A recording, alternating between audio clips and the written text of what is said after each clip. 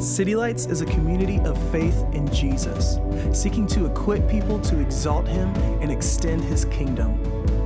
This message is from our study through the Gospel of John called Believe, Jesus Changes Everything. If you are encouraged and challenged by this message, please share it with someone, post it on social media, or let us know by leaving feedback on our iTunes podcast.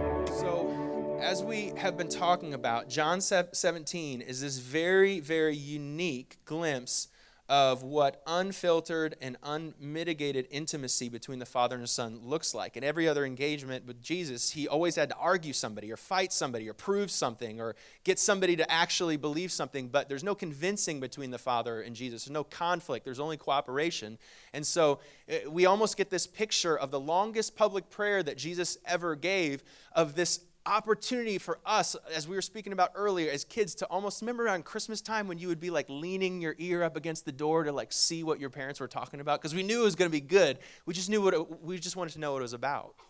And that's the picture that I get this morning when I think about the Father and the Son talking. It's the high priestly prayer. I spoke about it 2 weeks ago, that John Knox, the Scottish Reformer, called it the Holy of Holies in the Temple of Scripture. It's this wonderful place where we actually get to see the uninterrupted divine heart of God. And I'll start this passage off, and we're just going to take this one chunk there at the very, very bottom. There's a whole run in the middle of John 17, which we kind of bypass since we talked about persecution a lot a few weeks ago. He kind of just does that theme again, and so we just lump that all together as one theme, and we talk about this John 17, verse 20, this theme of oneness down here. That there's this Father and the Son that are talking, but they're not just talking about each other, they're also talking about those that are not in the room. My mom used to say, when your ears are red and burning, it's because someone's talking about you. And so he's talking about people that are not in the room, and we talked about that 2 weeks ago, that he's a father, and fathers, the nature of fathers is you got to have a family to be a father, and he's a father that longs to have this family, and he's praying for his family. He prays for you, he prays for me, and he says, my prayer is not for them alone. I pray for those who will believe into the future.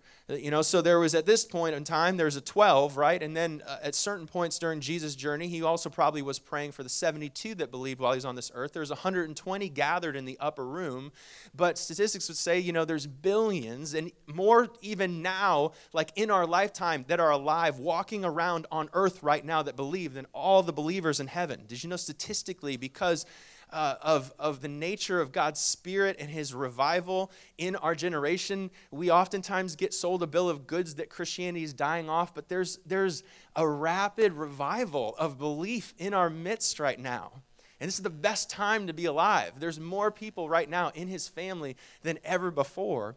And so He's just saying, I'm praying for you. That's what this passage is saying. It's saying, I thought of you. I prepared a place for you. I knew your name before you knew your name. I knew my plan before you knew what my plan was. And I've been praying for you. I've been thinking about you because I'm a father. That all of them may be one. Father, just as you are in me, the way that we're together, I want them to experience the party we have together. I want them to come into the community that we have. It's there's Christmas gifts, and Oliver, I got that Bat Cave one time in 1992, but this gift, this is what is really going to meet their need, that they're going to be part of this fellowship. There's going to be no second-class citizens. We're all going to be at the table together. And he says, may they also be in us so that the world may believe that you sent me. Yeah, like this idea that somehow the picture of oneness is not just for the Father and the Son at the table, that there's this family gathering that still happens in 2018. It's not just by yonder, but there's this sense of oneness that's now, not later. And there's a power in it, so much so. In John 17, the greatest prayer ever prayed, as far as we can read in Scripture, is that is going to be their sermon. Like, in other words, like when the world watches CNN and sees what it doesn't want to see, and when the world is confused, and when it wants something that it doesn't have, and when it's hurt, and when it's desperate, when it's longing, it should look at the church and know I'm real. The way that we love one another in the church, the way that my disciples will love one another, not just the 72, but the billions, the way they're going to experience fellowship is that sermon is better than Billy Graham's sermon. It's better than Billy Graham on his best day. As great as Billy Graham is, that sermon is the sermon the world needs to hear. They're going to know that I'm real by the way that they do this family thing.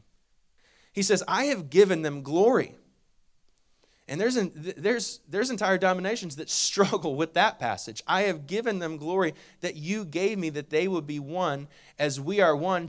God is not insecure. He shares his glory. Now, in Isaiah, it says that I not share my glory with another, which means the glory of creation. It could mean the glory of salvation. There are certain things that we don't rob his glory, but there's glory in evangelism.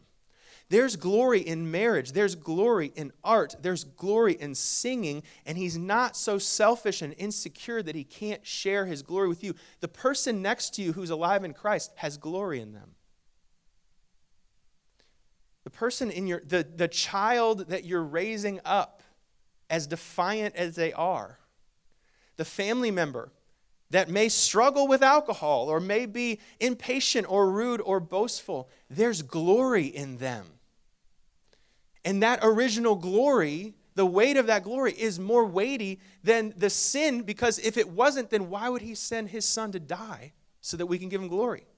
That's the Bill Johnson quote. It says, how can we give him glory if we don't have a little glory to give him? He shares the glory, and there's abuse of glory and monopolizing of glory and keeping of glory. That's not the way we use it, but just because it's used the wrong way and abused doesn't mean that he doesn't allow us to have it. He shares this wonderful opportunity to have glory with him. And we'll get into that theme a little bit later. I and them and you and me, so that they may be brought into complete unity. Then the world will know that you have sent me and have loved them even as you have loved me. So my wife Kyra and I, we were married in 2005, May 14. We're coming up on 13 years at Creekside Plantation.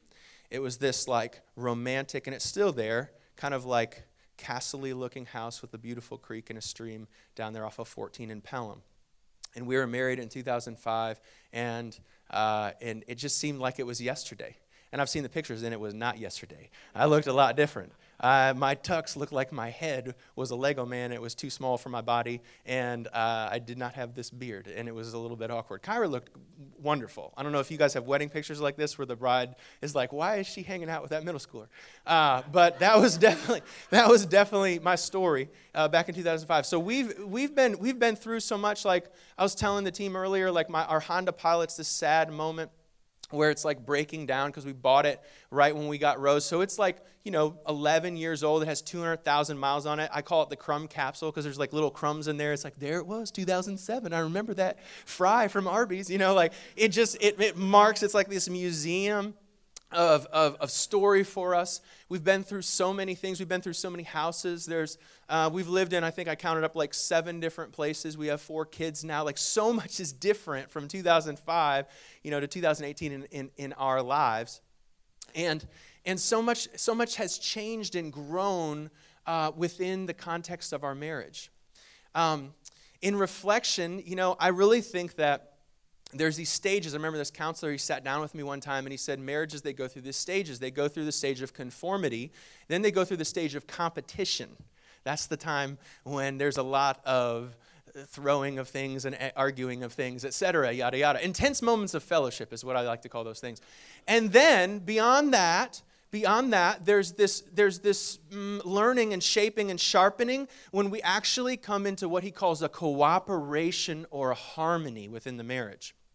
And he said, in the beginning, like you're 21 and you just want to be that perfect marriage that your parents' marriage never was, And back in the day, now we call it #goals, and back then it was called Brangelina. And I'm sure that every society has some conventional norm that we're supposed to live up to, and she has the perfect dress, and he always knows what to say, and they're the perfect marriage. And after a while, I think Kyra and I, and you probably also, I'm sure you also kind of just figure out like it's all kind of just silly. It's all kind of just empty. And you just kind of settle down for the long haul of like, let's just figure out how to be us. Let's not be like the super couple. Let's not be, the first lady and all this stuff. Let's just be us. Let's just figure out who you are and who I am. And over time, like there's this interesting thing where it's like we find out over time how much we don't have in common. You know, isn't that interesting? It's like you come together and it's like, oh, we love the same. Kyra and Oliver, they're the same. Like they love the same movies. They listen to the same songs. You know, they want to do the same things. And that seems like that's all you see, especially around that conformity time, is that we're just completely alike and there's no line between us. But as time goes on, you start to realize, I remember Rich Hodge, the guy that was here last week, he gave this prophetic word to me. He said to me one time, he said, Oliver, you are a turtle in the marriage, and you need to speed it up. You're too slow. He said, Kyra is the rabbit, and she could slow it down a little bit, but you need to speed it up. You move too slow. Your decisions are too slow. Like, you have to feel everything, and like, I just want to feel, you know. I find that most marriages, there's a feeler, there's a thinker. And the feeler comes home, and this is me, and I'm sharing, how's your day? And I'm just sharing my day. And I don't want the solution. I don't want to solve the problem. I just want to feel bad, and I want you to feel bad for me. You know, and that's the thing. It's like she's ready to move. She's ready to make decisions. She's a morning person. Amen? There's some people in every marriage is a morning person. There's an evening person. You know, and I almost think there's like this specialization of labor where it's like, you know, like in the beginning, somebody decides who's going to do the bills, and that person goes on and becomes really awesome at bills, and then the other person just becomes a third grader in finances. You know, like that's what happens. We kind of specialize into our corners, and we find this like diversity. But here's the thing. In the beginning of competition, we think the diversity is our enemy, but actually it's our friend. Because what happens is we recognize, I was talking to Emily Bain just outside, is that I'm thankful that Kyra is different from me, because if I didn't, my family would suffer my blind spot. And so instead of us having a difference that causes division, now we have a difference that causes harmony. That we're different, but the way that we fellowship, the way that we're together, we cause strength to come into one another's lives. And so this prayer of oneness, when I think about, okay, it takes 13 years, a Honda Pilot, and 7 houses later to actually find harmony for 2 people, it's this big task, right? Like oneness for the church. Like that's one of those, like there's Lazarus and then there's that. Like, I don't know how you're going to pull this off, because I know me and I know my friends and I know my community. Sometimes I just, you know, like let's just get along to get along and not really push the envelope too much, because this whole oneness thing is a little bit lofty even for you, Jesus. You know, if you were in complete control of it all, but we have these choices, and a lot of times we don't celebrate differences. We kind of just divide and sit in the corner. I mean, think about some of the people that are even in this room, or the people that you know. You think about the external differences that we have, like that game, Guess Who, and with the mustaches and the glasses and the toupees and the different heights and the different weights and the different muscles, long and lean, and then even like Jason Crumpler in the room, or other doctors would tell you internally, like there's distinct differences for all of us. There's differences in our allergies. There's differences in our hormones, the way that our eye color and our pigment and all these things. Like there's differences, and that's not even scratching the surface of the things we really fight about. The grace people, the truth people, the Holy Spirit people, the Republicans, the Democrats. It's like we are a very diverse and eclectic people. But yet God says this prayer, like as I'm one, the way that I fellowship in oneness, the way that I've never stepped outside of intent, identity, or ambition or purpose from the Trinity, that is no less than the brand standard, the family value set for which the church is going to be built on. Not that everybody's the same, not that everybody's, you know, Hitler, Third Reich, we're marching in step, not unison, but not uniformity, but a unity would come about inside of the church. That's his vision. That's his goal. And so when Moses came down off of the mountain, he made this really bold proclamation. He came down off of Mount Sinai with the 10 Commandments in Deuteronomy, I think it's 5. And he lists the 10 Commandments, and he turns the corner in Deuteronomy 6, and he makes this statement that the Jews would say, called the Shema, every morning and every night. It was something that was really part of the ethos of what they were about as a people group. He made this statement. It's ultimately what we call the greatest commandment. He says, "Hear, O Israel, this truth, that the Lord your God is one. So therefore, love the Lord your God with all your heart, with all your soul, with all your strength, and all your mind." With all your mind. And this statement was bold and radical and revolutionary because the kind of default understanding of God was not that God was one at that time in the ancient times. It was that there were many gods, and the gods ultimately were in a competition with one another. So this is a really new statement for Moses to make, a bold statement. It's not that he's the best God, the biggest God, the brightest God. He's the only one.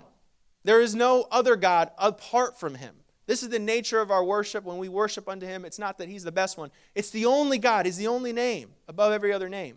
So the polytheistic idea is, look, like, my God is bigger than your God, and I'll prove it because my army is going to be better than your army. If my army squares up against yours, then we will prove not only who's the bigger, better nation, but who's the bigger, better God. And Moses comes out from behind the cloud of revelation. He just says, no, there's only one God. There's only one God. And this is the nature of the heart of humanity, of creation really, is not competition, but community. From the very beginning, it was community. It was let us make man in our image. It was different and distinct in the way, remember in John 15 where it says Jesus is the vine, but the Father is the vine dresser? Not that Jesus was incompetent of being a vine dresser or pruning, but he gives specific roles and different responsibilities. This is the idea of interdependence that he paints for us. It was always community. It was always family. Let us make man in our image. And there was always a unison and a unity. There was always a veto power and a unity that no matter what they did, they would always move forward together throughout from Genesis to Revelation. So there's prayers like when Jesus at the Garden of Gethsemane says, Father, I know it's ahead of me and I don't want this cup, but I choose your will instead of mine. Submission, surrender, unity, community. This is the vision, and not competition, but community is there. And Paul would say, don't blaspheme the Holy Spirit. Don't blaspheme the Holy Spirit. It's kind of like if we were to hear somebody gossip about our wife, we would say, don't speak about my wife that way.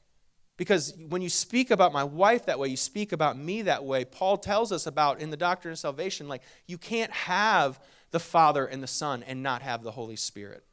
That's what he tells us. He says that to have two without one is not having any, because the Lord your God is one. He's a oneness God, and he says, let them be one just as we are one. So the story progresses into, I think it's like Genesis 6, beyond Genesis 1. And the people kind of get restless about this whole God in glory thing.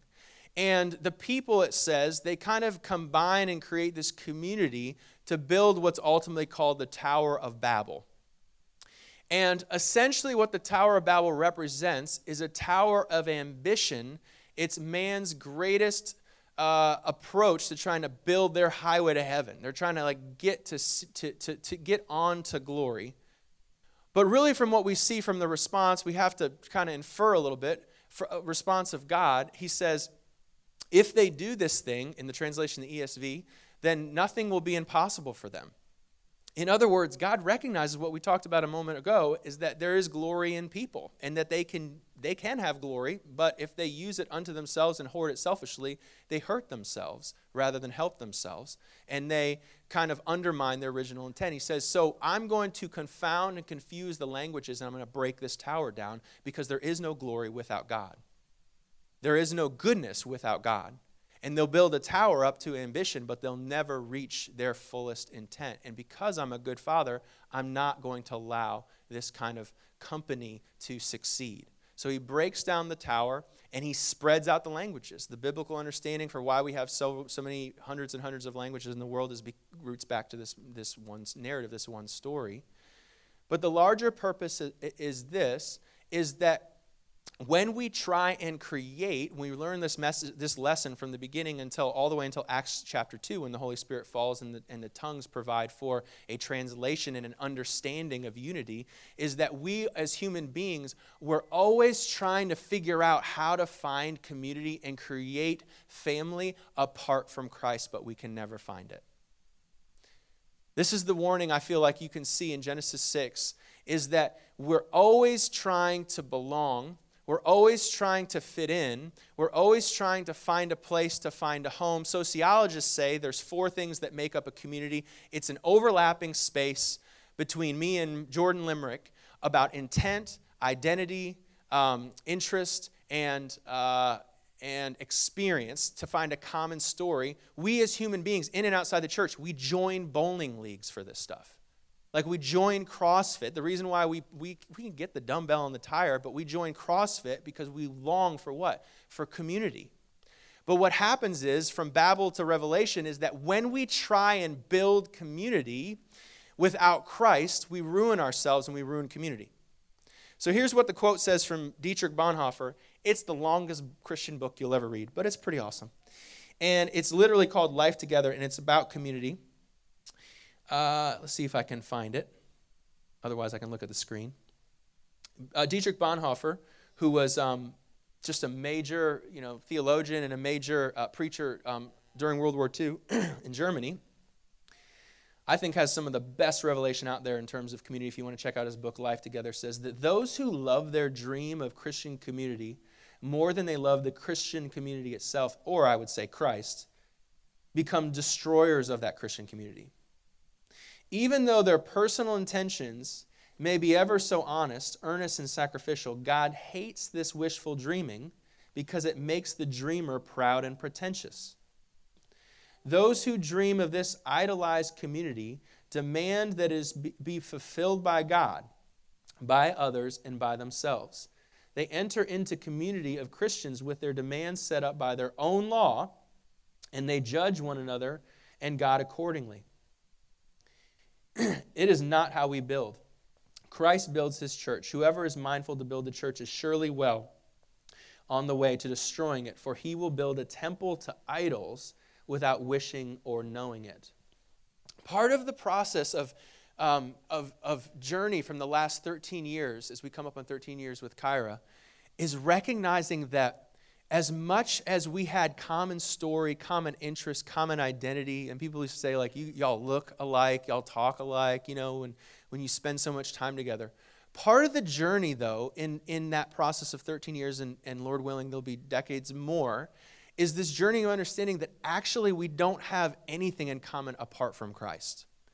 Nothing that actually lasts, nothing that's actually meaningful, nothing that actually is going to remain apart from Christ. And we have no power, no influence, no actual security in our marriage apart from Christ. And it puts me in a position where if I were to do a marriage counseling 5 and 10 years ago, it would have been 80% about communication and how are we going to get along and have good, rules and regulations and patterns and predictable things in our marriage. And more, my approach to marriage counseling, if you've ever sat down with married couples, is like, but the first thing we have to understand is like this thing is based on Christ. The fights and the differences, the misunderstandings, the kind of all the stuff that befuddled Babel back in Genesis 6 is far too strong for you and me in our intellect. It's too hard, it's too harsh, it's too unforgiving. Like you and me trying to get along without Christ, like desperately in need of Christ, it is foolishness. It's futile. It's impossible. And so what we've discovered together is that you can actually be in a marriage, two believers within a marriage, and I'm just using marriage because it's the picture of oneness, but really it teaches us about all types of relationships, and we all have family and friends and other relationships. But just to go back to the marriage picture and the oneness picture, marriages without prayer will struggle. This is what I found.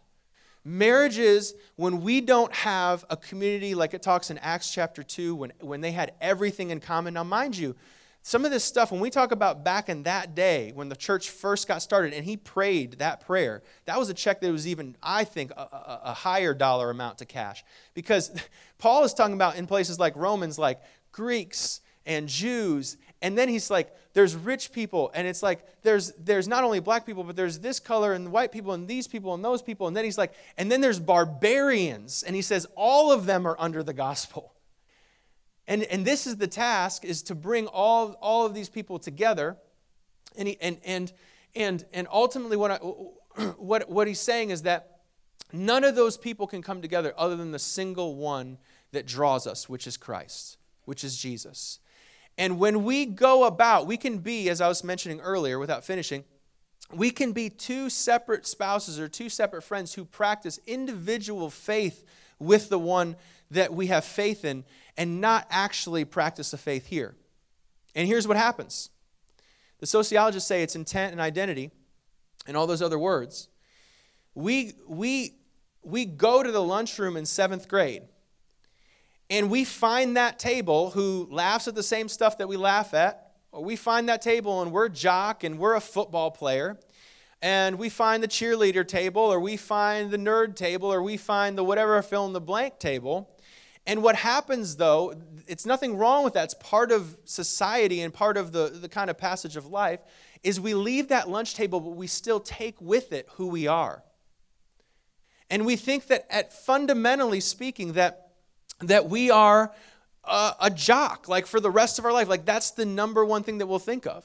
Or we think that we're an intellectual person. Or we think that we're positive things or negative things, like we're a weak person, a passive person, or a strong person, or a witty person, or a smart person. And what happens is that we begin to form our relationships or our bonds on things apart from Christ. And two relationships kind of evolve. Either A, we kind of go down that path and realize that even things like 10 years in the military isn't enough to create enough common bond between any two people other than Christ. And so we kind of have this season of affinity, a season of collaboration, a season of conformity. But ultimately that conformity reaches a conflict. And the only bridge, the only glue, the only mortar and brick that it can actually build a tower that could reach up to heaven is only made on the foundation of Jesus Christ.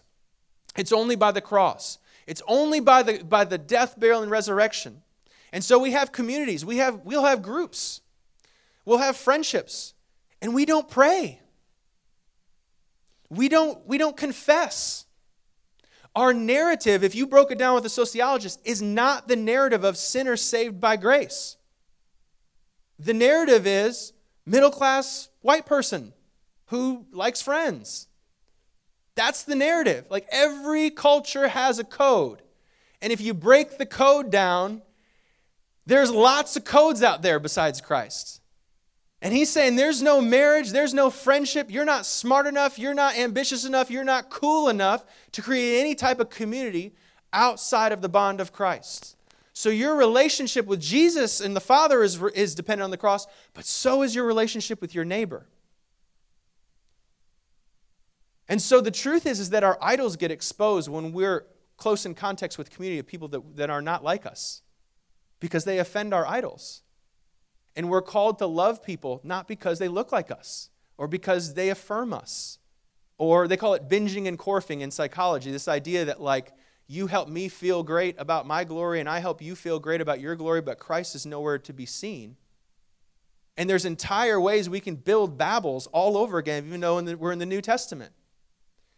Because there's all sorts of new ways that humans can create ambition.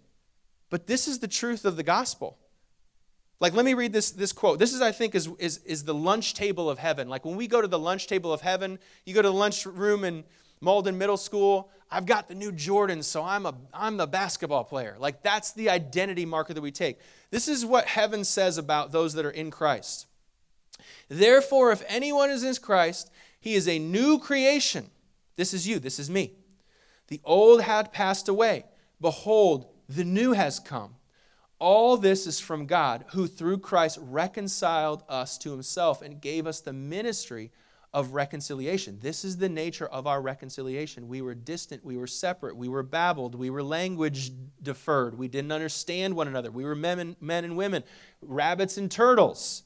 But the reconciliation that we have after sin is this, that Christ God is reconciling the world to himself, not counting their trespasses against them and entrusting to us the message of reconciliation. Therefore, this is who we are. We are not guys that served in Vietnam together, first and foremost. We're not co-pastors, first and foremost. We're not ladies that went to Clemson Fellowship together, first and foremost. No. We are people that were dead and now made alive. There's no judo club that makes a better bridge than that. Like, we have the same story, we have the same Savior, we have the same sending mission. And when we bond our hearts in connection and community apart from this foundation, we abandon and we're disloyal to who Father ultimately calls us. We need to have, according to this passage, there's more in common with us to a Syrian nationalist overseas who is born again in Christ than our next door neighbor who is opposed to the gospel.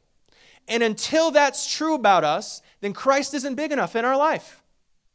When Christ is small, then everything is annoying and all of our differences split us. Everything is a burden, everything's a chip on the shoulder, everything's a why you let me down. And I'm telling you, it's not that person, it's because Christ is too small in your life. Because when Christ is big, then what else do we have to be different other than the fact that we were once dead and now we find ourselves alive together, and now the differences, instead of causing division, cause us strength. What is race compared to a death to life experience? What does the other side of the tracks have to do with that gospel? Our Christ is too small, and it's a symptom, not the source, when we realize there's division among brothers and sisters. Our Christ is not big enough yet. Let him be bigger then. Let us understand the nature and the weight of what this actually means. This is a brilliant quote from A.W. Tozer I think just really helps us understand. Has it ever occurred to you that 100 pianos, all tuned to the same fork, are automatically tuned to one another? They're of one accord by being tuned, not to each other, but to another standard, to which each one must individually bow. So 100 worshipers met together, each one looking away to Christ, are in heart nearer to each other than they could possibly be, were they to become unity conscious and turn their eyes away to strive for closer fellowship. Fellowship can be an idol. Me wanting community can be an idol without me wanting Christ. My community doesn't exist to meet the belonging need in me. I have a belonging in Christ, and in finding that belonging, this is what Matthew says, right? The promise. When two or more are gathered in my name, then I will be with them. A cord of two strands is not easily broken. A cord of 3 strands is impossible. He is the great mediator and the great glue between our relationship in covenant. So this is what I believe has happened and does happen in our relationships, is that we go down one of two roads. Either A, we spend 14 years together in marriage or in friendship or in company or in church, and we recognize that actually the affinity we have isn't that great after all. Kyra and I don't even like the same movies anymore. We don't even watch movies together because she doesn't even like the movies I like. We don't even, like the things that used to bond us together, like Abercrombie and Fitch, it shut down. I used to love that store. I'm mad that they shut it down. I heard they're shutting down J. Crew too. Sad. And you find out that like the things that used to bring us together, like they have an expiration date. But what's beautiful about that is that I find what's futile and fleeting, and I find out in the midst of all that what's everlasting. And between us, Christ begins to grow bigger because of our differences, because we simply remain at the table. Because we consistently, as it says in Hebrews 10, consider how to stir one another up in love and good deeds. The Hebrews chapter, that verse in Hebrews 10, the word consider, is the same type of gusto and oomph that he would prescribe. He talks about considering the Scriptures. I'm a student of the Scriptures. I'm also a student of my spouse. I'm a student of you. You're a student of me. We learn, the process of becoming one is learning how to speak to one another through the lens of Christ, to sit at the fellowship table along with the Father and the Son and the Holy Spirit. And so the great promise in this, and I actually, let me just offer this last verse in closing. I thought this verse really stuck out to me, and maybe it completely fits, or maybe I just take a little tangent because I thought it was really important. But the verse I mentioned earlier, verse 22, it says, I have given them glory that you have given me, that they may be one as you are one. And we spoke about earlier, 20 minutes ago, and I was mentioning to you about the kind of nature of glory, that we're created in his image. We look like him, we have emotions like him, and this kind of responsibility is given to us to have glory to name the animals, to have glory to build the church along with his Holy Spirit, to have glory to be fruitful and multiply. These are good God glory things that all are in the context of relationship with him. And the reality is that the scriptures say that anyone that's in Christ is a new creation. We read that just a moment ago. And we are the righteousness of Christ in him. So the person that you're with, the person that you're next to, the person, C.S. Lewis says, the person that's beside you, in front of you, everything around you, the seats will disappear, but the person beside you is eternal because souls are eternal. And they have a glory to them because they look like God. They were created in God's image. And I just think, just in the conversation of community, this is more of an equipping piece. But I just think that some of the basis of what happens of the Babel breakdown, if I could use those terms, is that we lose our sense of, we have an understanding of the glory above us, but we lose our sense of the glory around us. Not that people are gods, and don't hear me wrong, there's gutters on either side of this thing. We're dust, and we're vapors. That's what the Psalm says, right? But at the same time, the person next to you is seated in a heavenly place next to Jesus. Not even below him. Seated in heavenly places with Jesus. And the reality is there's no human, there's no person that's not worth the death of Jesus and not created in God's image. The person next to you is a glory bearer. The person that you sleep, if you're married, the person you sleep next to that snores is a glory bearer. They hold his glory. They're a steward of his glory. And what Paul talks about when he talks about this unity thing is easy to preach and hard to practice, is he talks about there's a metaphor that's helpful, and we're a body with many members that are different.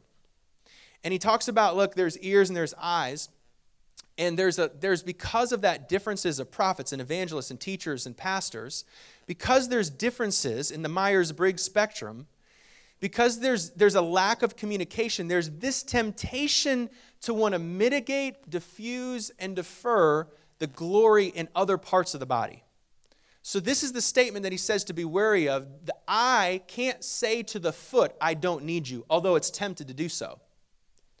We're tempted to take the people that are not like us, that are proving that our little building is not a church but a Babel, and because it makes us uncomfortable, we're tempted to buy into this lie that the person beside us isn't worthy of Jesus and isn't worthy of glory, which is ultimately a lie. This is what John says in John 17. He says, I've given them glory so that you might infer they would recognize that glory was given to me and then given to them, that they may be one, because there is not a codependency, but there is an interdependency within the church that the eye is in need of the foot. Like Rich Hodge would put it this way, turtles, you need rabbits in your life. And it's going to bug you to no end, but you need them. And you'll never be a rabbit. You'll always be a turtle, but you need a friend that's a turtle because that's the nature of humility and interdependency with community. And here's what I just think that happens. There's this forgetfulness of us that the people that are in our lives are glory bearers. And we start to notice the weaknesses and deficiencies of their gifts before we notice their glory. We stumble over who they're not without ever recognizing who they are. And I want to tell you that as a teacher or as a youth pastor and just being a person just like you, I have never been able to help a person in their life take a step any direction, let alone to Christ, if I don't understand who they are before I understand who they're not. And if I approach that child, if I approach that small group person, if I approach that friend, and I just recognize the annoyances of their speedy nature, without understanding their strengths, I'm in no position to have community with them, and I'm in no position to lead them or be their friend. This is what I believe the invitation is. One of the invitations in John 17 on this glory word here is that when we have the position and posture to want to unify with one another, we have to understand in some way that we need them in our life. We have to understand that in some part, because here's the thing, it's not the prayer in Paul to say we'll just get along and the church is going to not get in fights with one another and not squabble. The goal is not to squabble. The prayer is, brothers, that you would have a brotherly affection for one another. Not just like put up with each other, not just love each other, but like actually work to like each other, to understand the significance of glory in the person beside you and the peace that they bring that's missing if they're not there. And until we have that, we don't understand Christ. Christ is not yet big enough. No music today in terms of response. Let's stand, and I just want to pray and spend some time allowing the Holy Spirit to just seek us and know us however He'd want to speak to us on this topic.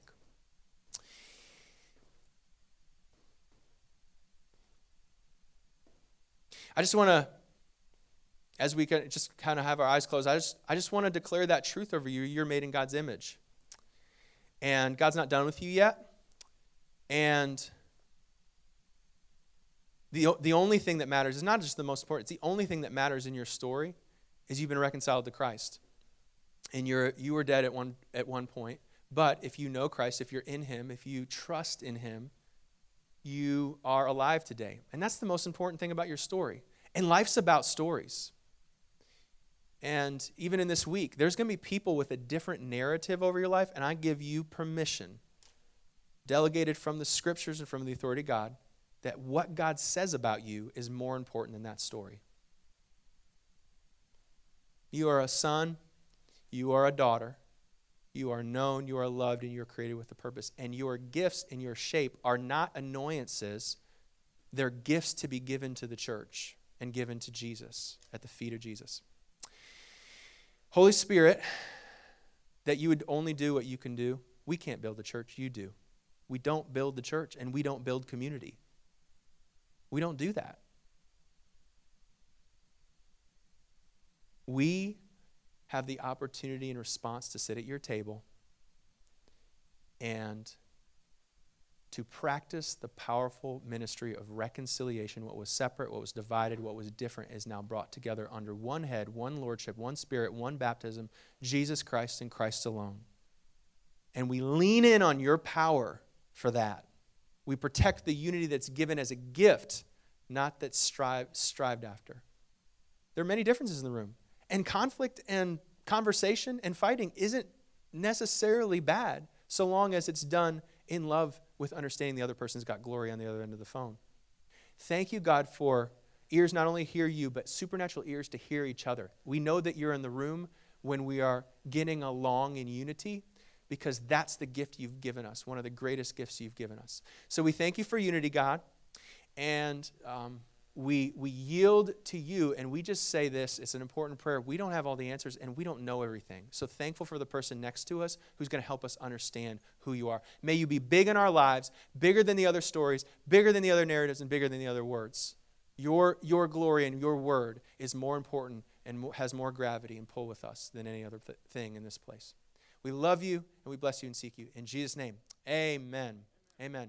Don't forget that City Life is this Friday. Invite some people out.